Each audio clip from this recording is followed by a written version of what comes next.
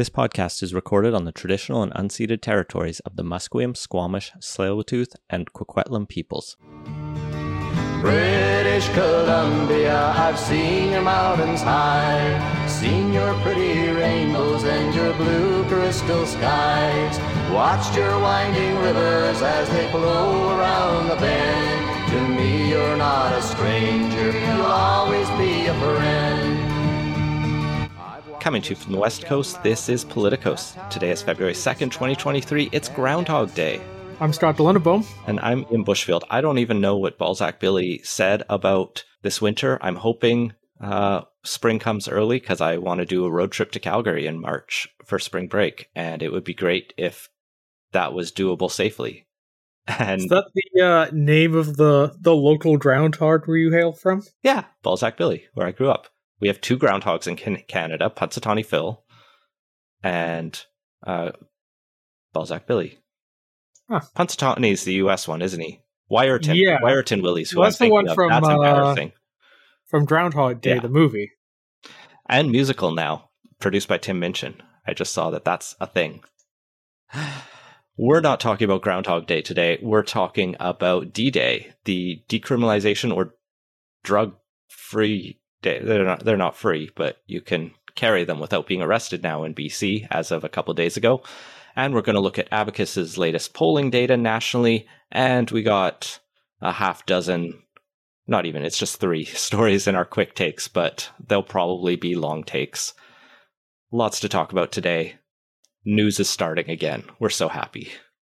But we need your help, dear listeners. We're looking to the future of the show, particularly as the Parliament and legislature start to spin up and we see a lot more happening. We want to have more guests on. Both of us will have reasons we'll not be able to be on the podcast from time to time. Me parenting, you work. Maybe I'll have work issues in the future, but I'm on leave for now. If you have people who you think would fit with the vibe of the show or who'd be great to hear from, let us know either in the patron Slack or email us at podcast@politicos.ca.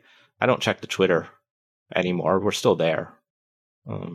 Get at us and tell us who we should have on the show in the future. Or else it's going to be Stuart again. No offense. We love Stuart, but we want to have a little more diversity. And of course, go support the show at patreon.com/politicos. We'll throw you in the Slack channel and you can make more suggestions there too. Let's start here in BC, where drugs are now legal, kind of, not really, but you won't get arrested if you have a small amount. You'll just get, I guess you'll still get harassed by the police, but they won't arrest you for a small amount.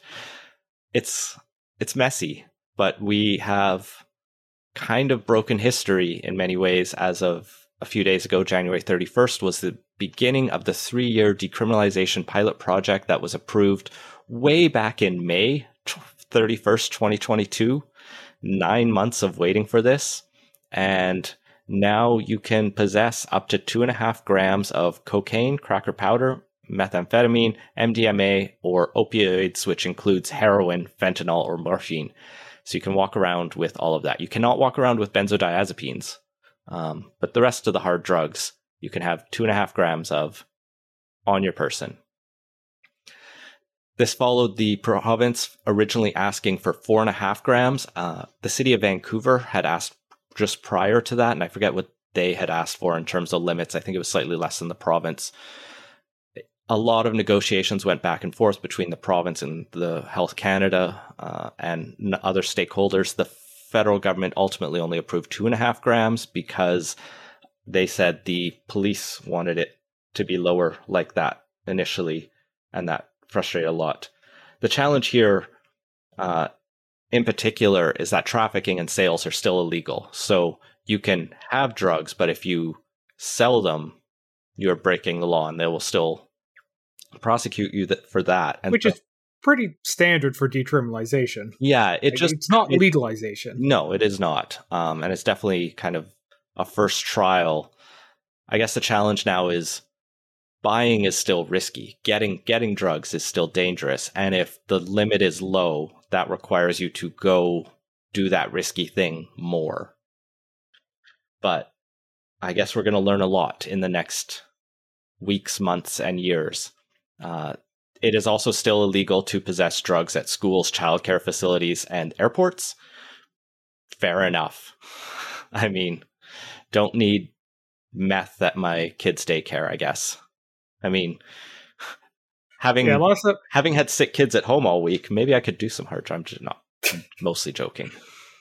Yeah, and last time I was at the airport, they definitely had big signs all over the place, still warning about marijuana being illegal to fly with to the States and whatnot. So does not surprise me that has not changed at airports. The terrifying thing I saw on a Transport Canada website recently is like, you are allowed to fly with cannabis within Canada because you are allowed to have cannabis on both ends. It's legal, so you can carry it on a plane. But your plane is always at risk of being diverted for emergency reasons to an American airport. And if you land there and you have cannabis on you, it says the local consular services will try to help you, but just be warned, cannabis is still illegal in the States, and so you could get in trouble even though you weren't actively trying to do anything illegal. I don't think that's ever come up, thankfully. But probably not. It's pretty rare for an airplane to get diverted these days. And especially to the States from a Canadian flight path.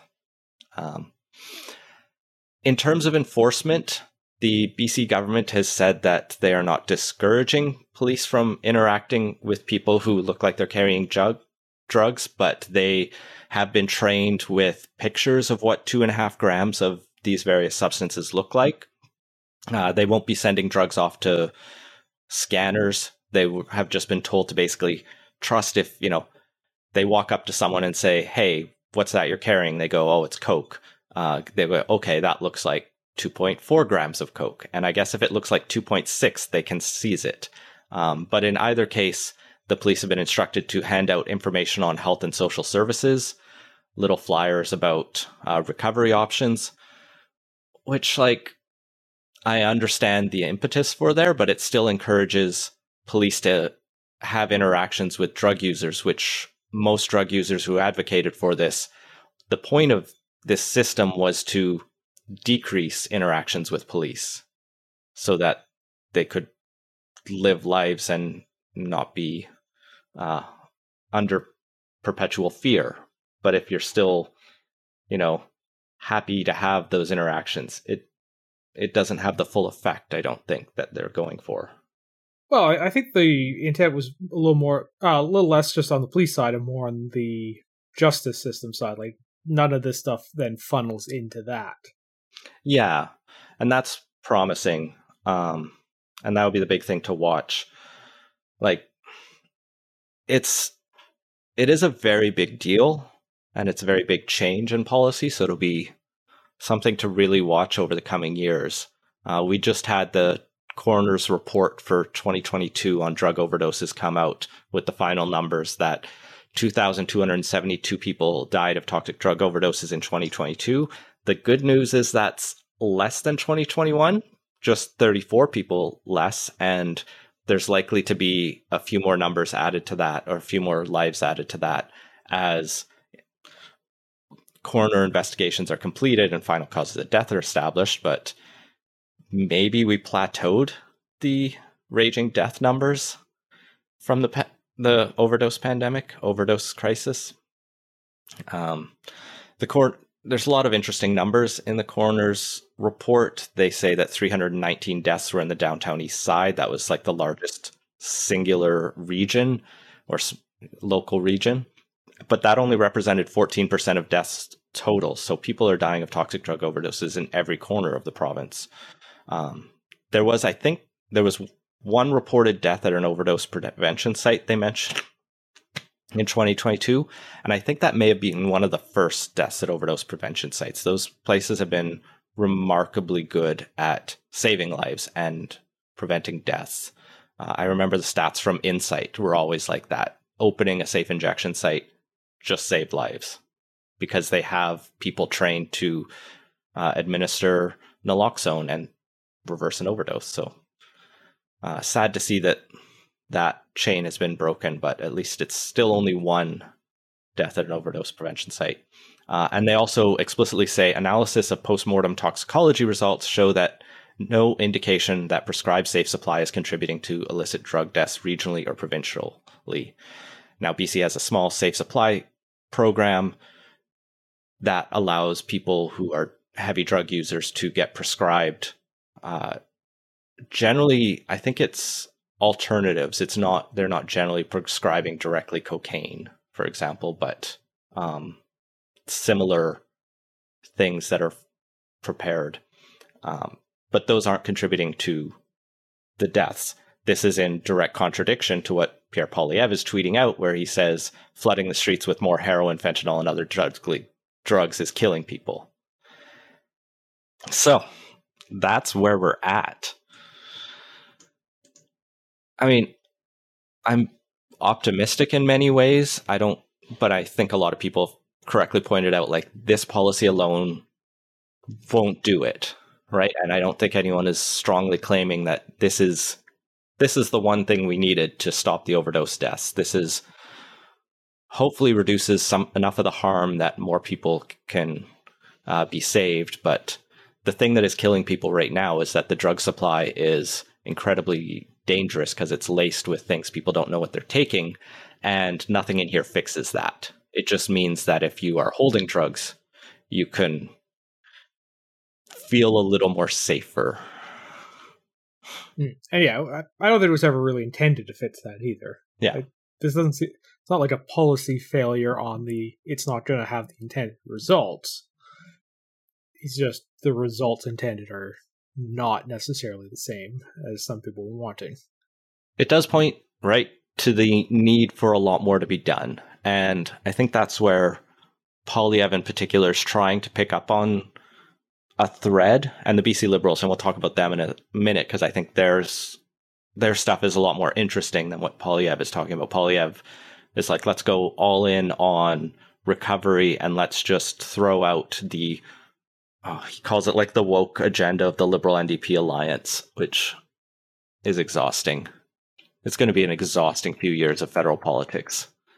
I mean, we'll talk Poland later, but right now it's looking like he's going to win the next election if it was held tomorrow, so it should be a lot longer than just a couple of years. Oh my God. Poilievre basically wants to roll this back instantly. Hasn't said it definitively, I don't think, but he points to this and some of the safe supply things as not being effective, and instead points to like the Alberta model, where you focus on a lot of private recovery and treatment programs, which can be important, and we'll talk about them in depth with the BC Liberals, but also leans more heavily on law enforcement and punitive measures, and that's where we're at. And I get that we're all frustrated. No one's happy with the status quo because a lot of people are dying. Too many people are on the streets, and nothing seems to be changing. But something big did change this week, at least. But like we both said, it's not gonna directly save lives. But at least, it's made us the target for all the far right media across North America to fearmonger about, as we are now the drug utopia, or whatever, or dystopia, I guess, in their minds. Let's talk about the BC Liberals. Kevin Falcon has something of substance out, their mental health and addictions plan. What did you make of this, Scott? They rolled it out on the day of decriminalization. Top level. The most interesting thing is that this is kind of where they're putting their effort in on it.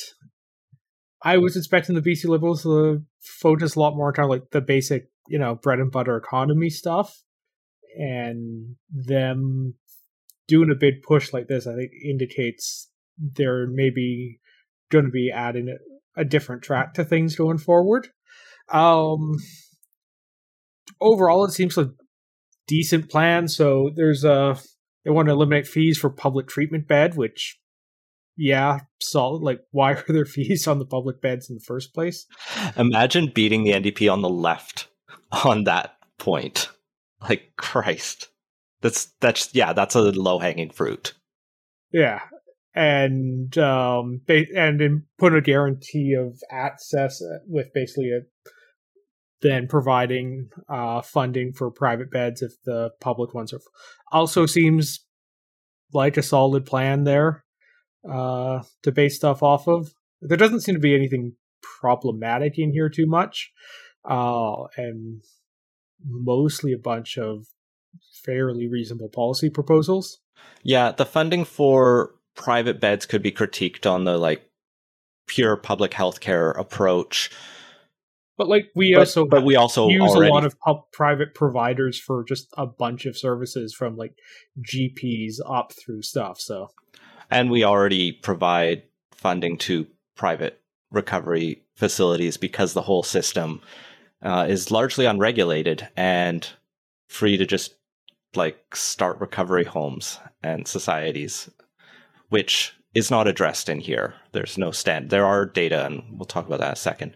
There's a focus on building regional recovery communities. I think one of these would be the new Riverview facility, the Redfish Healing Center out here in Coquitlam. There would be, I like this one actually, the virtual opioid dependency program to ensure access to Suboxone and methadone. Those are some of they're not quite safe supply, but they're good alternatives for people who are addicted to certain substances. And I know a lot of people struggle to get those prescriptions or to get access to those because they have to go to certain pharmacies. And even then, it's a hassle. And providing that as an alternative, again, easy stuff, or maybe not easy, but at least it feels like low-hanging fruit that should be done. On the compassionate care for complex mental health needs, I think the most controversial in here is the quote-unquote compassionate involuntary treatment for, quote, most vulnerable youth and adults at risk of harm to themselves or others. This is the idea of deeming someone needing involuntary treatment. And we have, the entire debate over when the NDP proposed that for youth and backed down, and now it's unclear if they're moving forward on that or not. Some articles are suggesting Eby is kind of backing down from it, but in other cases he said he's still interested in that path. The data does not generally support involuntary treatment being effective, so I don't know why we keep talking about this other than just some people feel like we really need to lock up drug users. Well, like part of the language here is for people at risk of harm to themselves or others. And, when someone is at the point where they are not just risking their own health and safety, but others, there becomes a duty to intervene at that point, I think. This plan also talks about, and this one I found interesting, they say they endorse the homelessness plan put forward by Dr. Julian Summers from June of 2021. And I dug this up. It's a SFU report that was endorsed by the Canadian Mental Health Association, the John Howard Society, the Union Gospel Mission, Health Justice, and other organizations, groups that I generally respect, that focused on recovery-oriented housing. It's just always weird to me when a specific expert gets flagged out like that, and I get curious about who this is. I found one editorial from Dr. Summers from 2021 that he talks about the importance of tackling homelessness and addiction, and that we need to build back better. This is early January 2021 when the idea of building back better was still a thing people had. Buried in there, he's a little bit critical of just going to safe supply. He said no amount of safe supply will provide a life worth living, which no one disagrees with, but it also doesn't recognize the issue of the toxic drug supply in his editorial. And I think that's one of the criticisms people had of this plan, is that none of it, again, addresses the fact that the people who are using drugs, or even the first time, don't know if what they're getting is what they think they will. And so your first use could be your last use. Well, I think both is important. Like a lot of kind of the discourse in the last couple of years, particularly from advocates has really, really focused on the safe supply, and it is worth seriously thinking about the point that he raises around that there also needs to be a path to recovery, and just persisting in a ditch without kind of having that option available or path out is not particularly great either. So a little rebalancing isn't the worst thing. We haven't gotten any safe supply, or we've gotten like trivial amounts of safe supply, and this NDP government has talked endlessly about recovery. So we have never stopped talking about treatment and recovery, and no one has downplayed the importance of it. I just always see when this attempts to be rebalanced, it's like presuming we've done a thing that we haven't actually done much, if at all. And the point of it is like the first level of harm reduction of like, let's stop people from dying from overdoses because they're not taking things that will kill them. Because a lot of these substances, drug users will use regularly without dying.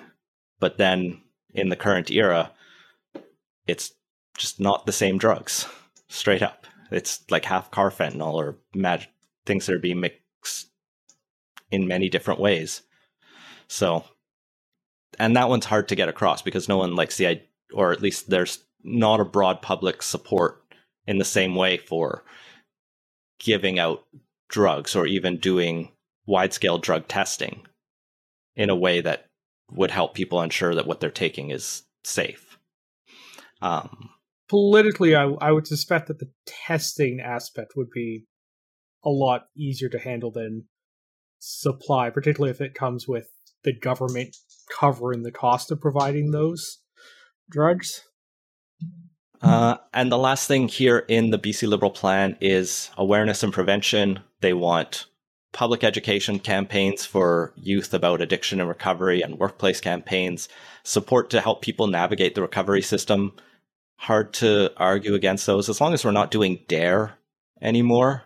Like, let's move past the tacky war on drugs nonsense from the 90s and be a little bit more up to date, but otherwise whatever.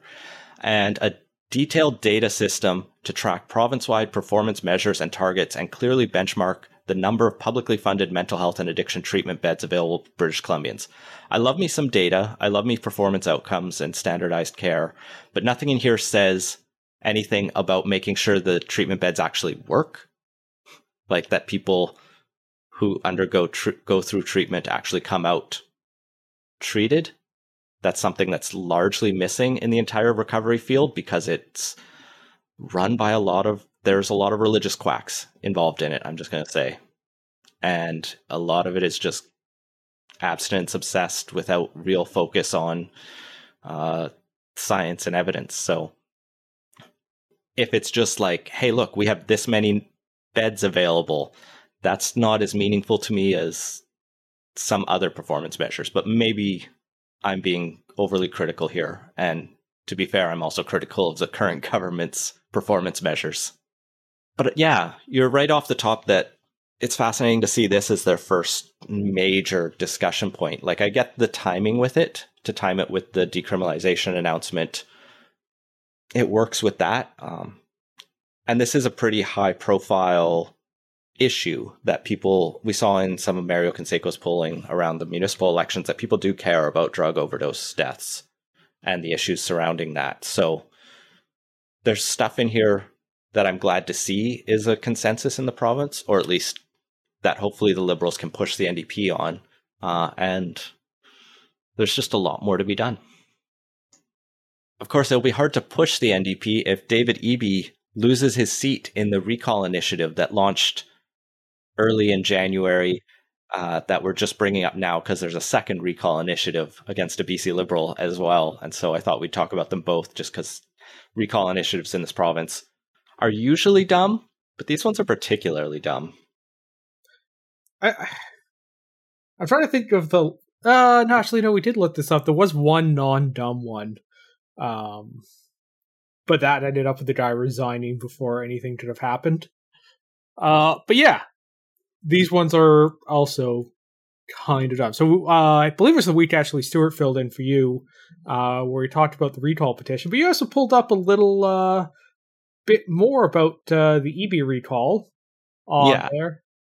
So the important context to remember is a successful recall petition would require 40% of the eligible voters in a riding to sign the petition. In Vancouver Point Grey, David Eby's riding, this would mean 16,449 people. And for reference, David Eby himself got 12,602 votes in 2020, while the Liberals got 7,700 and the Greens 4,200. So there are that many people out there who didn't vote for David Eby because many of them just didn't vote in 2020. But getting that many signatures out is just a wildly difficult challenge. It's not going to happen. But what I didn't realize is the application for recall petition you submit to Elections BC includes a second page, just like statement from the petitioner. And so the petitioner for the Point Grey recall is Salvatore Vetro, care of Rick Dignard of Maple Ridge. And I'm not clear here if Mr. Dignard is a lawyer based out of Maple Ridge and Salvatore Vetro is in Point Grey, or if they're just both in Point Grey. Or sorry, if they're both in Maple Ridge. In any case, his petition statement starts with the amazing first sentence. Bill 36 breaks many existing laws, including the Charter of Rights and Freedoms and the International Nuremberg Code. Always a great sign when someone's name dropping Nuremberg. It violates maritime law. The Admiralty Court is going to be real pissed when they hear about that. They complain that it's had very little debate and no constituency town hall meetings whatsoever. In bold, it said, "This is not a leader, this is a dictator." It calls for the bill to be repealed. It says healthcare is in crisis. Like, random words are capitalized in this. But this is the better written one of the two we'll discuss. And then it's alleging that we're going to see a mass exodus of high-quality healthcare practitioners fleeing our province. In this scenario, we all lose. Keep politics out of healthcare. David Eby must be recalled. So that's the attempt they're going after. There have been some allegations on Twitter this past week that the recall petitioners, and they actually have a website and some like caricature drawings of David Eby, and they're saying he's not my doctor. Did anyone think he was? Yeah, it's weird. But this one account, Brad Barrett, who tweets about BC Poly, says he had a canvasser coming saying, "I'm a canvasser with Elections BC, just seeing if you'd like to sign a petition to recall David Eby," which is a straight up violations of the Elections Act. Yeah, Elections BC does not send people out to do this. Any canvasser is from a campaign. And you have to it's identify illegal to yourself. Impersonate Elections BC, which is the important fact. Now, this is an allegation on Twitter. Maybe he made it up, but there was at least one other person posting another tweet in our thread, in our Slack, making similar allegations. So if that's true, it's going to get very fun to watch them self-implode as they apparently try to lie their way into getting David Eby recalled. Even more fun is the next recall is up in Peace River North, where the NDP came in third by a long distance. Conservative candidate Trevor Bolin got 4,150 votes, the NDP got 1,202, and successful MLA for the BC Liberals Dan Davies got 6,746 votes. Now, in this riding, the petitioners will need 10,487 signatures to recall Dan Davies. Also probably not going to happen. No, very much not. This one, I think I just have to read the whole statement, which is by Joseph Bell of Cecil Lake.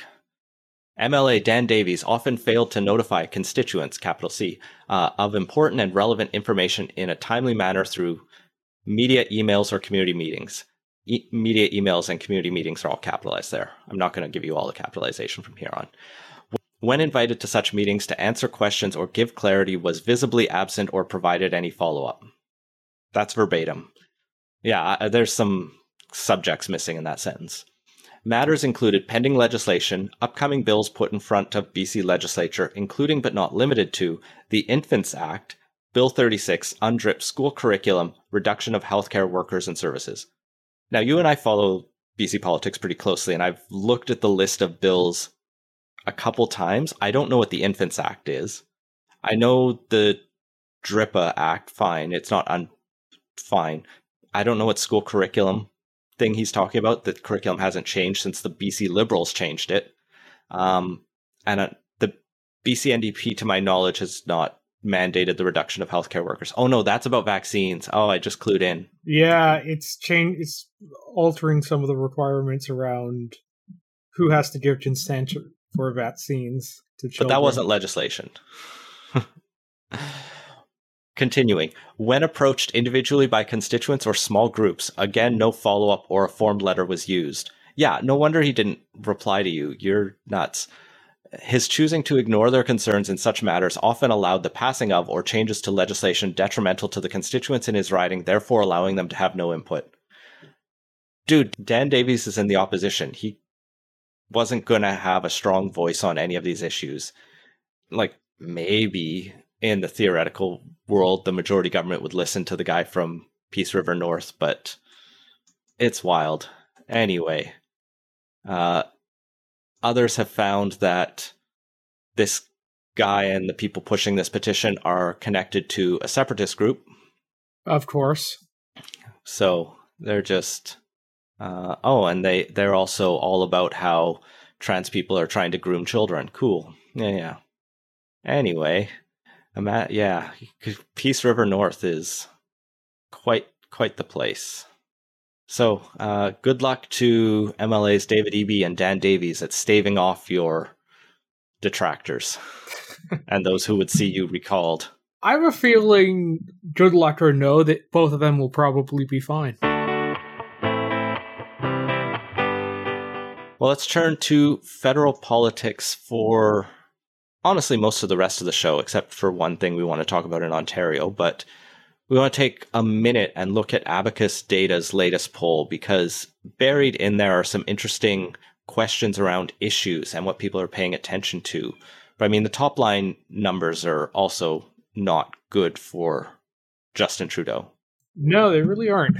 So most notably, the headline is 37% of people would vote Conservative to 29 Liberal. This is a trend that, the Conservatives have been ahead in the popular vote of the Liberals in the last two elections and in most polls, at least that Abacus has for quite a while. It bounced back and forth in the 2022, but yeah, they're trending apart in a way that hasn't happened for a while. Gap between them.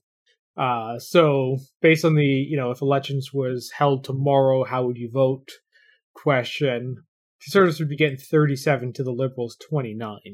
The NDP is sitting at 18%, which they've been at plus or minus 1% since early June of 2022. The Bloc is at 7% and the Greens exist.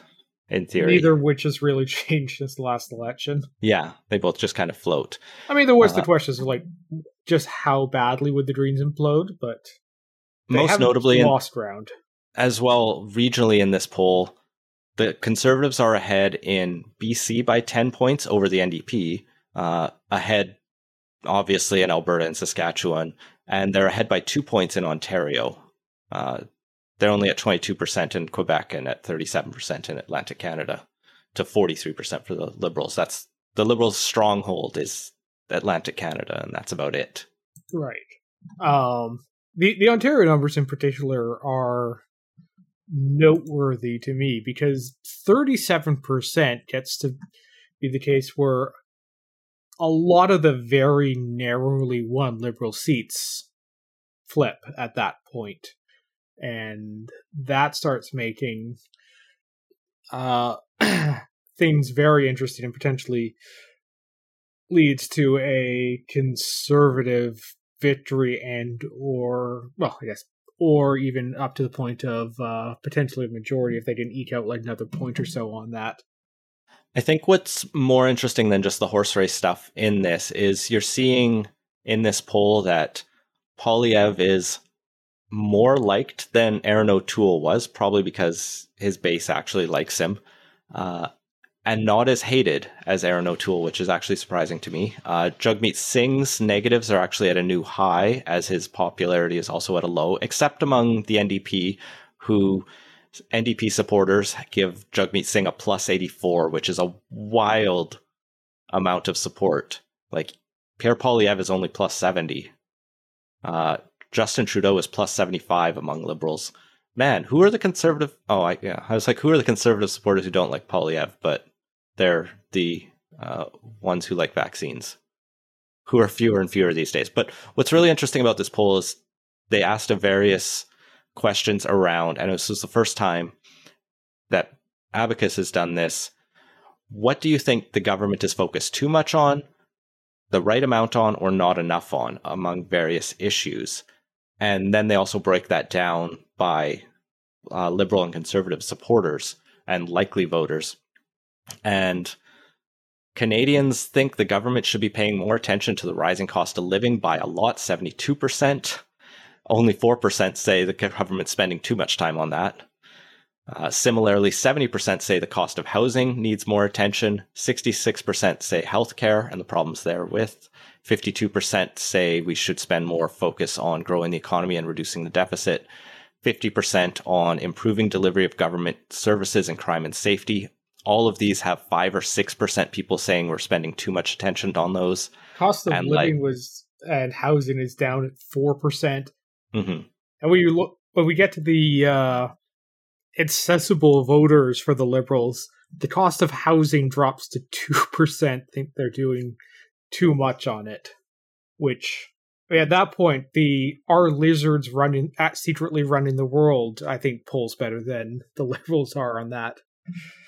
The only issues that among all Canadians, people lean slightly to focusing too much, but really are mostly they're focused enough at, is Russia's invasion of Ukraine. 46% say the government's focused enough on that, but 23% say too much to 17% not enough. I think that's just Canadians don't care about international issues.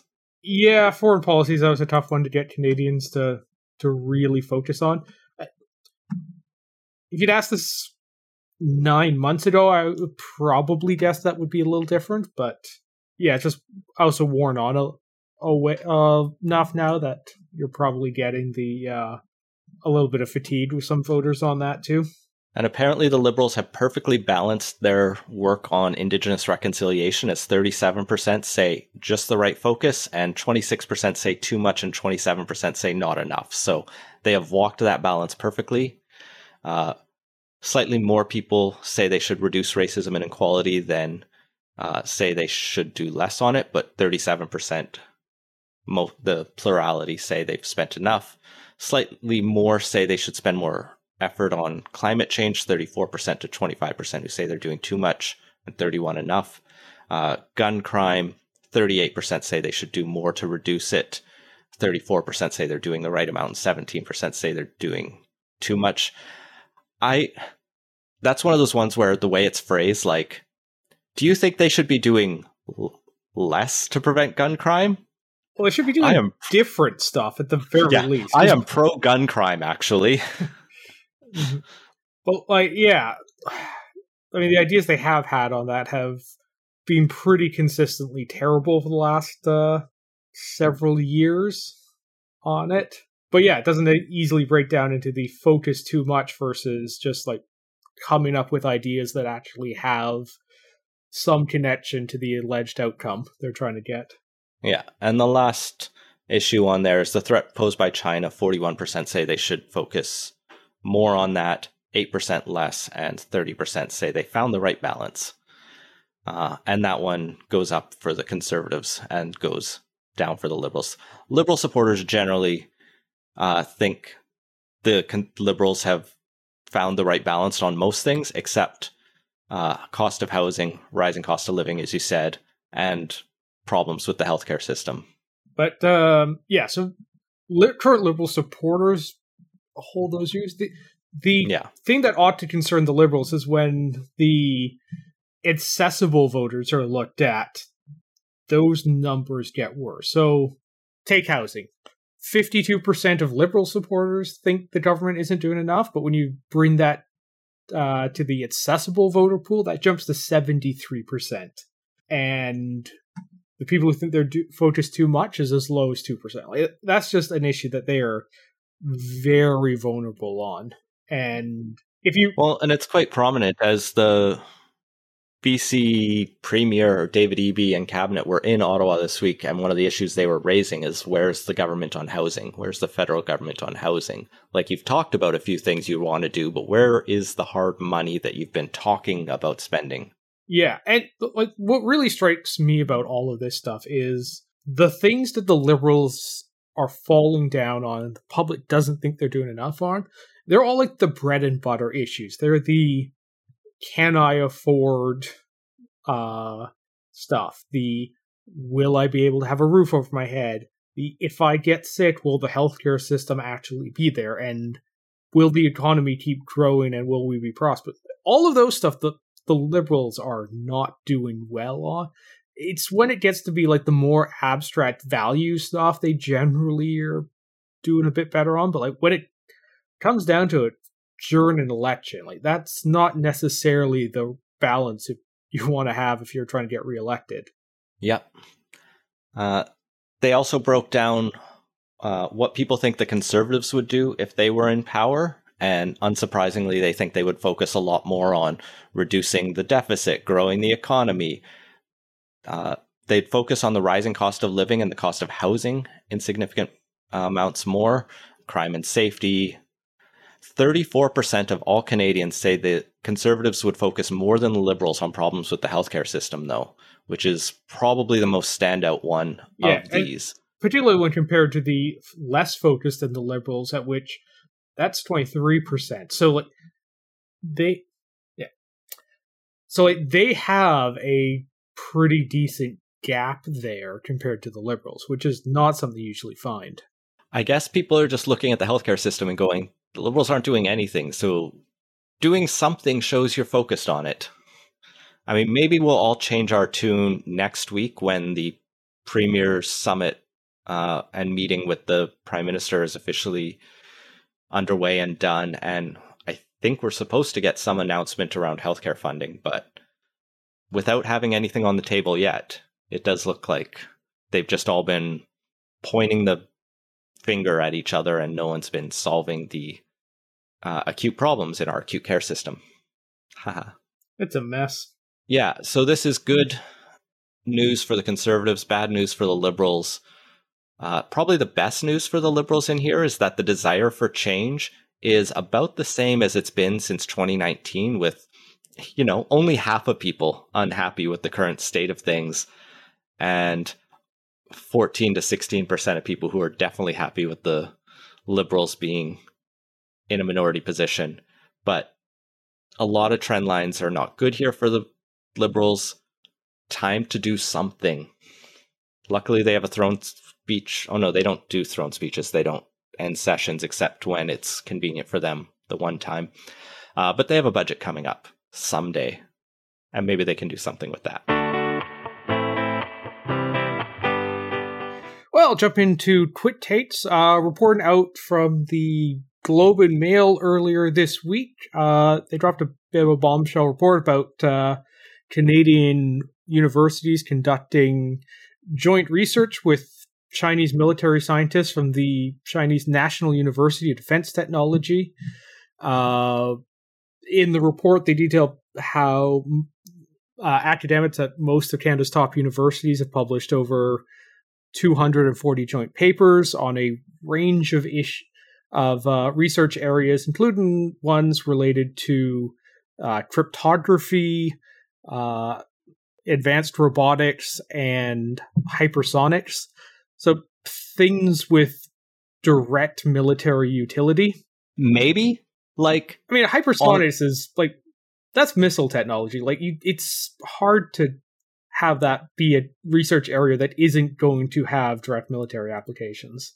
It is, and it also, without seeing the specific studies, it could be anything within a broad range from hypersonic fluids and propulsion is something that I touched on a little bit in physics, in some of my physics like undergrad stuff, but just go on. Yeah, it is also the University of Defense Technology. Like, it's kind of in the name and what their main focus is on that. So there's a bit of back and forth finger pointing between universities and CSIS and other national security agencies on this.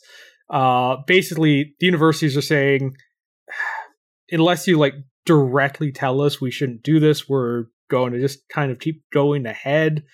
And CSIS has some limits on what they're actually allowed to share under the current laws that enable them. And they're basically saying, come on, guys, use a little common sense here on what things are potential applications of a military and security nature, and don't necessarily be helping the Chinese military with those. So this report out of the Globe and Mail focuses on the past 5 years, 240 papers.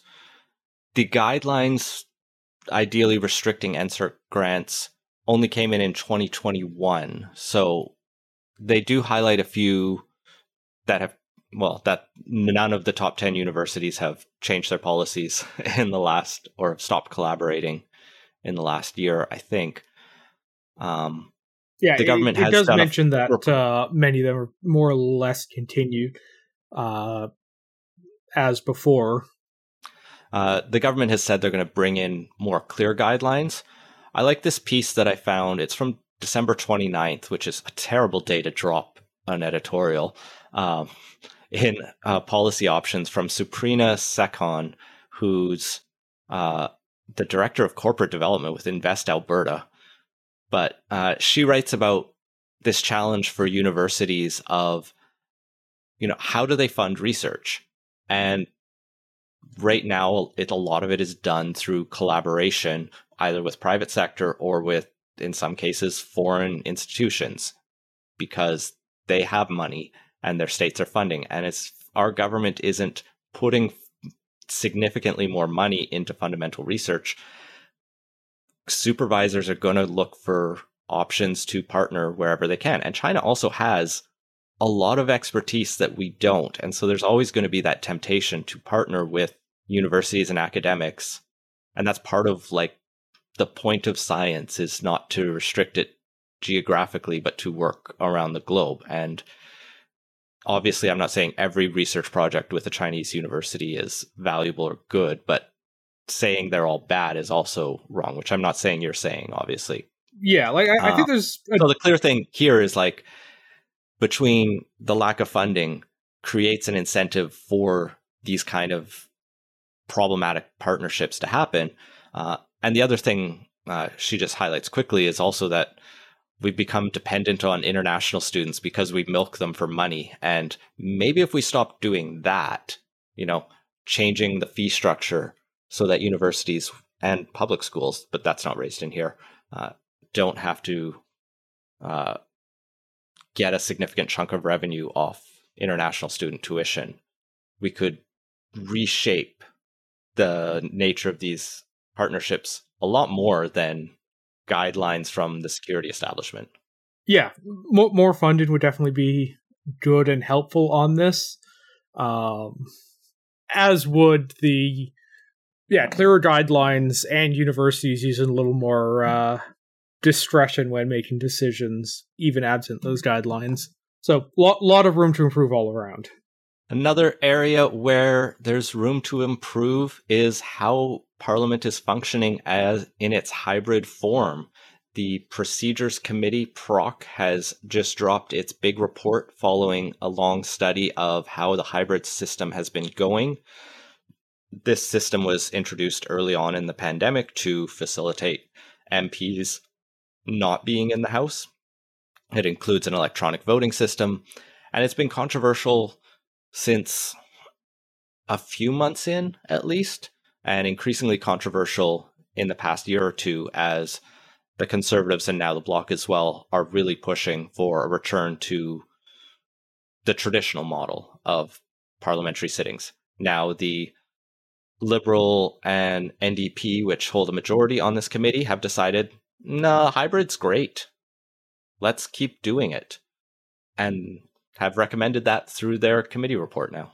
To be fair to the... Go ahead. Yeah, I was going to say, I think this is going to be one of those things that's just going to persist until there's a change in government, and then when there is, we'll likely cycle back to something more closely approximating the traditional model, with maybe a few things still sticking around. Like, there's a partisan debate angle here, but there are, I think, fundamentally good arguments on both sides of the debate. Like, the traditional model has a lot of advantages that is laid out in the dissenting reports from the Conservatives on the block around the ability of MPs to see one another in debates, to have those informal discussions behind the scenes.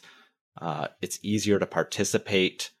Well, the hybrid defenders can point out that getting from some of the remote parts of this country to Ottawa is very difficult, especially for us out here in British Columbia. And so, like, it takes multiple flights to get from Victoria to Ottawa. From one capital to another, you have to change planes twice. They were doing direct flights at one point, so... But, like, there's one plane a day, I think. Yeah, and so it's a very frustrating kind of situation. I totally get why it's reasonable to consider a hybrid structure. What I found interesting in this report is one thing that came up as a serious issue, and it sounds like it is there have been a stark increase in the number of workplace injuries for the simultaneous interpreters who work for Parliament. And these are the people who listen to one MP speak in French, and they have to read something out and read it back in English as they go, and vice versa. And what's happening is, because people at home don't know how to use their mics, unlike us professional podcasters, sorry to our editor, as I know I bumped my mic like 6 times already. This is causing workplace injuries, specifically acoustic shock injuries, and people have had to miss a lot of work as they're getting tinnitus, headaches, earaches, and various other levels of minor and serious discomforts from listening to all of this, like feedback loops and all of this going on. The main report has some recommendations to try to improve the system for them, but the Conservatives and Bloc both say, that's not enough. We need to save our interpreters' ears by ending hybrid sittings. A little bit of that's probably a bit opportunistic, but yeah, that clearly there needs to be some rethinking going around on how Parliament handles this, because interpreters should not be the type of profession that has a lot of workplace injuries. And if that is happening, that's a problem. I mean, ideally, no profession should, but there are professions where if there's a workplace injury, you can understand that that's a risk that comes with the job. And then there are professions where you go, huh? When you hear about a bunch of workplace injuries. So your job is to sit and listen to politicians speak all day. And like the immediate injuries that come to mind are all jokes of like suffering from long-windedness and that kind of stuff. Not, they're bad at using their mics, so it's going to like physically damage my ears. Yeah, we're not talking like, it's not like the, underwater welders or something, which is a much more dangerous job. It's, listening to politicians talk, and that should be the sort of thing that we can have a very safe workplace for.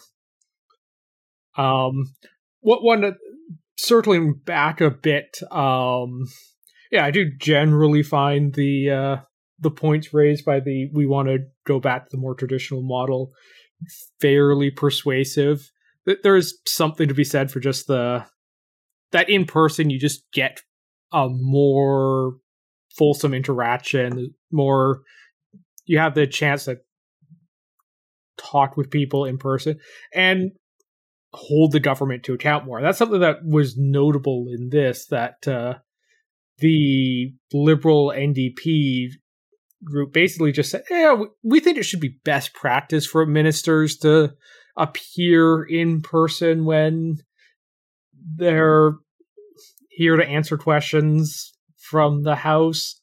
But like, they're not going to make it a requirement or anything, and the opposition parties were pretty clear, like, no, you actually should have to come into Parliament to respond to questions. And yeah, I think there's something to that, because question period becomes a lot less impactful when, I'm just going to read a prepared script over a Zoom call, and it just doesn't have the same impact that, of having to defend oneself in a full House does.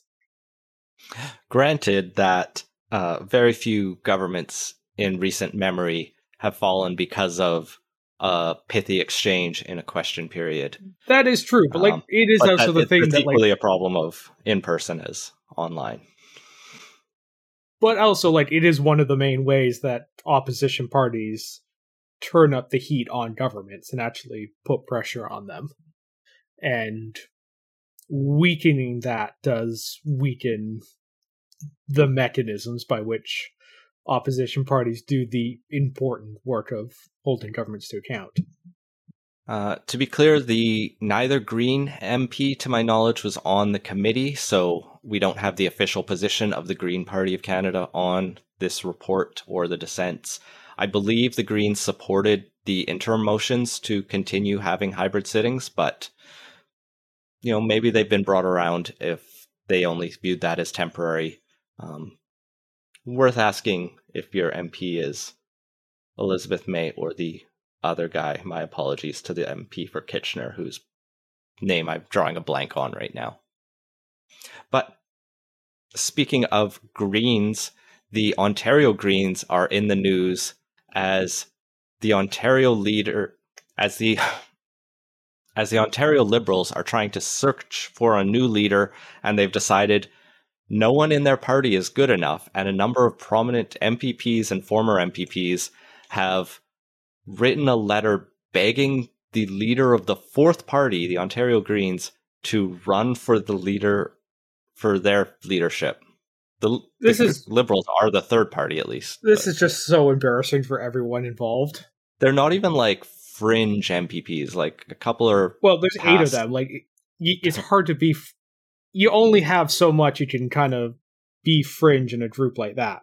The story only got better though when Green leader Mike Schreiner said, "Well, I'm going to think it over and take some time to do it seriously." And it's what? Are you not serious about the job you have? Well, I mean, it's credit the most attention the Ontario Greens have gotten in a while. If you're Schreiner, why not milk the media cycle a little bit? Have the will he, won't he thing going before probably ultimately deciding, no, of course not. I think he said he has been approached by people in the Liberals and the NDP, but at least to my knowledge, no Liberal or no NDP MPPs are saying our leader should be from another party. Elizabeth May, to her credit, was asked about this, and as co-leader of the Federal Greens, she said she thinks the leader of the Green Party of Ontario should be focused on the Green Party of Ontario. And what did the other co-leader say? He was not quoted. Yeah, because nobody cares if you're co-leader with Elizabeth May. On that. Anyway, we've come up an hour. We could probably spend another hour just poking fun at the Ontario Liberals for this. It's just a bizarre thing for a party to do, and particularly basically saying we have no idea and we don't think any of the potential people from our own party, a party that 5 years ago was running the province, have any useful ideas on it, is just a pretty sad commentary on the state of things there. But yeah, the latest Curse of Politics and the Strategists both devote a large chunk of their respective podcasts to this farce. So I'd recommend going to check those out. It'll be funny if he does it. That's all I'll say. I mean, it's funny even if he doesn't, because like, what the hell were those people thinking? And that has been Playtoast. Find links to everything we talked about at playtoast.ca. Support the show and get access to our Slack channel at patreon.com/playtoast. Our intro music credit is Beautiful British Columbia by Serge Plotnikoff. Playtoast is a production of Legend Boot Media, and editing services are provided by CHLY 101.7 FM in Nanaimo. Thanks for listening.